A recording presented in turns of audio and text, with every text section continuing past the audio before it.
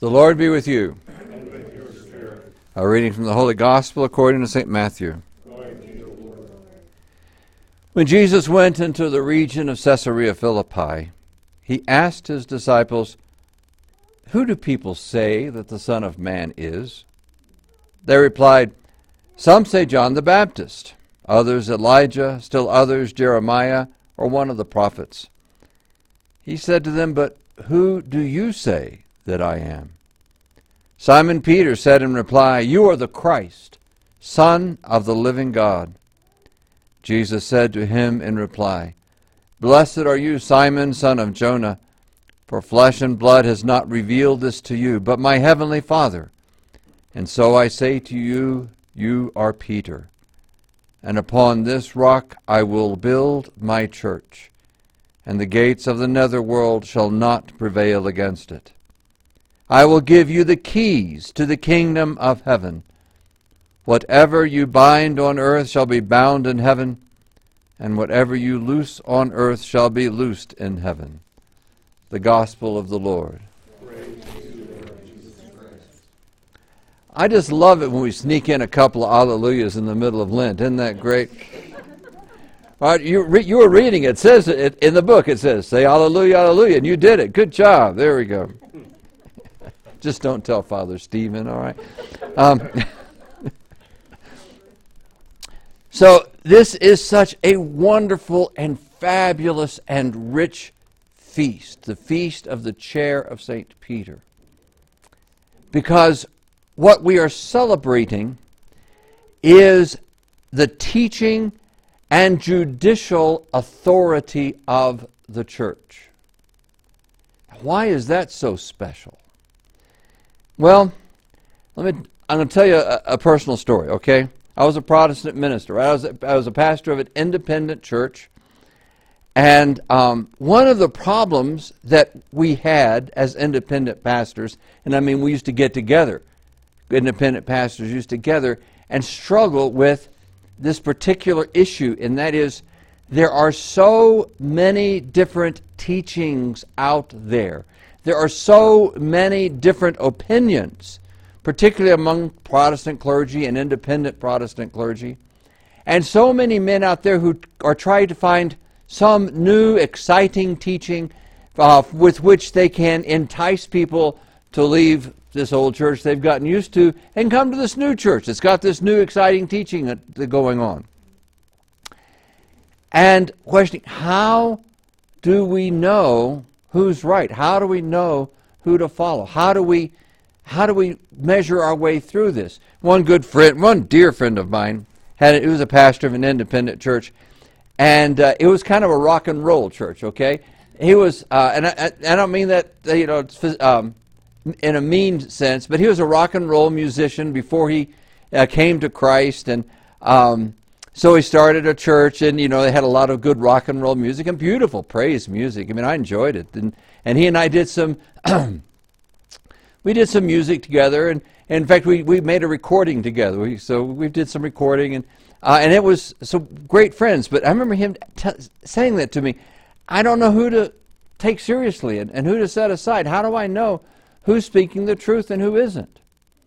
And one of the problems he had in his church, because it was kind of a young people church, is that people would, they'd come to Christ, they'd get a Bible, they'd start reading the Bible and say, hey, look, Pastor, I just read this in the Bible. I think we're doing this wrong.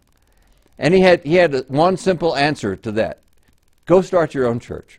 And he said that again and again, because people always come to him. I think we're doing this wrong, we're doing that wrong. He said, go start your own church.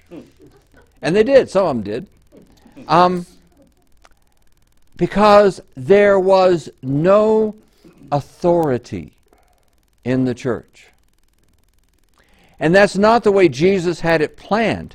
When Jesus looks at Peter and says, I will give you the keys to the kingdom.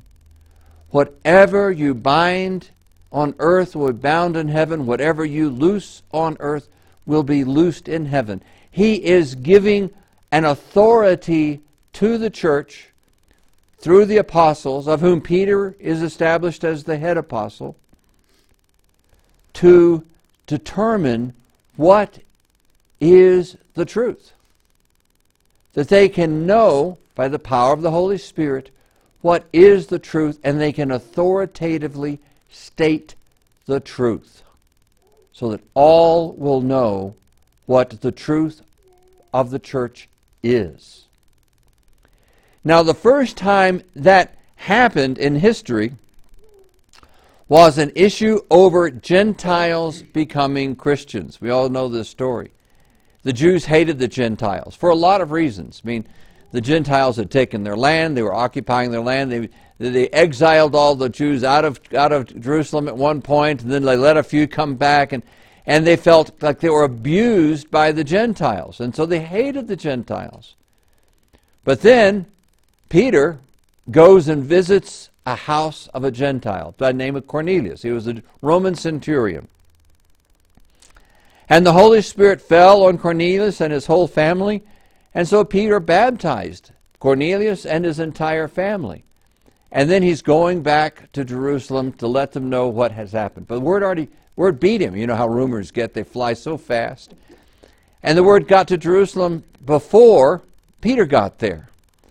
And so you know what the church in Jerusalem decided to do? Kill Peter. That's serious. Read it. That's the plan. Acts chapter 10. Kill Peter. And when Peter comes back, he says, but this is what the Holy Spirit taught me through this. Gives them the whole story, and they decided, God, praise God, God has blessed the Gentiles through you. But they still didn't like it. And it was actually later, around Acts chapter 15 or 16, that the church has to meet in council. They call it council. They brought all the apostles together and bishops from around Christianity and said, what is the rule? What is the rule for Gentiles? And the church decided Gentiles do not have to be circumcised. They do not have to become Jews. All they have to do is be baptized to become Christians, and they need to stay away from idols, not worship idols. In other words, the exercise of the keys of the kingdom were that the church gathered together under the leadership of Peter, and they decided this is the truth. And then that was the truth. And you know what happened after that proclamation was made by all the apostles and all the bishops gathered together in council? A bunch of people split and started their own church, right? And they wouldn't let the Gentiles in. And that's just the way it is, because we live in a fallen world with a bunch of stubborn people like myself, and have a hard time accepting the authority of the church, the authority of the truth. The next major time that something like this came up was on the divinity of Jesus. Is Jesus truly God and truly man? Or is he some kind of God in the appearance of a man? Or is he a man who God liked a lot? And actually, the heresy was that Jesus was just a man, he wasn't God, but he was adopted by God at Jesus' baptism, just like we're adopted by God in our baptism, right? And that was a heresy called Arianism. And the emperor, who was a very powerful person, this is after Christianity became legal, the emperor, he liked that idea. He thought that was what the truth should be, and he gathered all the bishops together to agree with him, but they didn't. But that's not what the church has always believed. The church that the apostles taught us that Jesus was fully God and fully human at the same time. I know it doesn't make sense, but that's just the way it is. And from that council we get the Nicene Creed, the Council of Nicaea. The church exercising its authority to declare the truth, to decide what is true, to decide what is real Christianity. And what they call this is dogma. You heard the word dogma? You know what dogma means? It means that which the church has always believed at all times and in all places. That's dogma. What the church has always believed at all times and in all places. So the church cannot invent something new. We just can't. We can't come up with a new teaching. It's impossible. You know, we'll actually talk about the infallibility of the Pope. Let me explain that to you. The Pope is, all right, here's the whole story. All right, I'm always telling you stories, right? A Pope gave some land to a religious order, I think it was Franciscans. And then the next Pope said, I want that land back. He wanted to take it back. And the Franciscans said, you can't. It was given to us by Pope so-and-so, I forget which name it was. And he's infallible, so you can't take it back. Well, the church had to meet in council. This is the First Vatican Council. First met in council and said, is the church is the Pope infallible? What does that mean? And they said, in most circumstances, no, the Pope is not infallible. If he gives someone a piece of land, that's not an infallible act of the Pope. All right? If he decides he prefers bacon over sausage, that is not an infallible decision of the Pope. He can only speak infallibly. He's not infallible personally. He can only speak infallibly when he is the spokesman of the Holy Spirit, reflecting the teaching of the church, what the church has always believed at all times and in all places. That's the only time the Pope becomes infallible. And it's only happened twice in history. But it is not that the church can create a new dogma, a new idea. All the church can do is state what we have always believed from the time of the apostles to the present in all places. Now, where that came into trouble, not trouble, but where things got stirred up was in the Protestant Reformation. All right? Because at that point, it was kind of like anything goes. Anybody could grab a Bible, say, this is the way I think that we should be, and then my friend Steve is going to say, go start your own church. And but the early reformers themselves, they saw themselves as reformers, not as people who wanted to go out and start their own church, but people who wanted to reform that they thought were issues in the church. And the church met in council. The church keeps doing this, right? Met in council at Trent, and they said, these are the list of the complaints by the Protestants, by the reformers. And a great many of them, they said, well, they have a point. And that became part of Catholic doctrine. They said, yeah, we've always taught this. Like salvation by faith.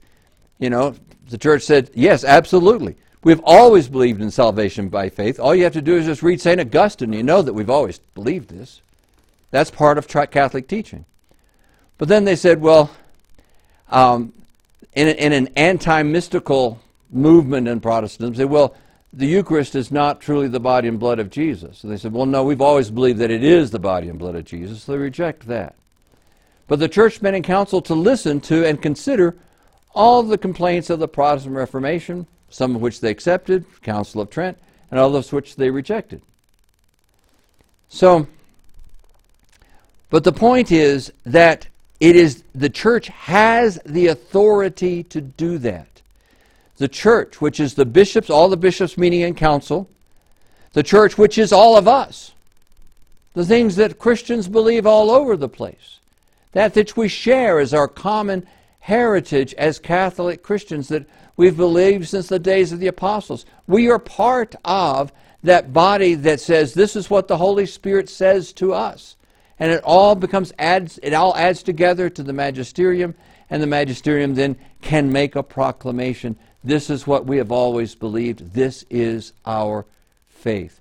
Did you know there are now currently 255 dogmas in the church? And you can get a list of them online if you want to.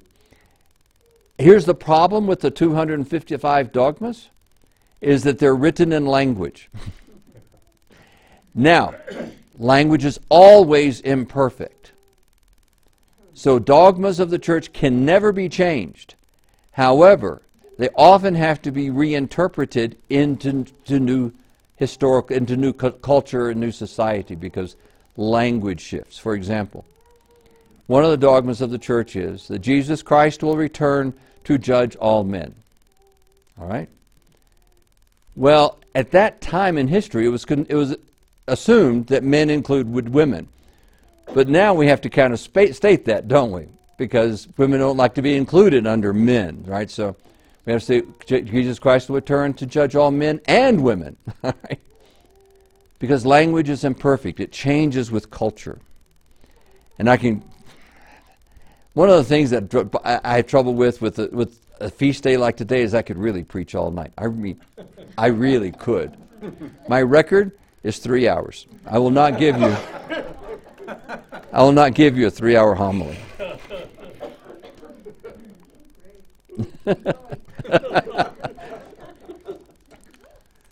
But here's what it's all about.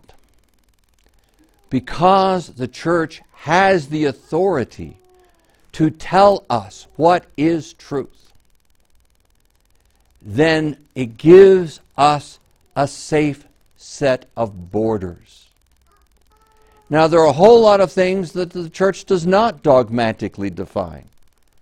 There is no Marian apparition defined in dogma. Did you know that? There's no Marian apparition. In fact, Mary as Queen of Heaven is not even defined in dogma. These are things that some people have a great devotion to Marian apparitions, and that's a wonderful thing. There's nothing wrong with that. And other people don't really care, and that's okay too. Because there is a set of borders around the Catholic faith that the church tells us within these borders is the true faith. And within these borders, we can have personal experiences, we can have personal devotions, we can have personal opinions, we can have personal preferences, as long as we stay within the borders of that which the church has defined as true. St. Augustine, let me see if I can quote him correctly here. St. Augustine said, "In all essentials there must be unity. In non-essentials there is liberty. But in all things there must be charity." Let's go to God now in prayer.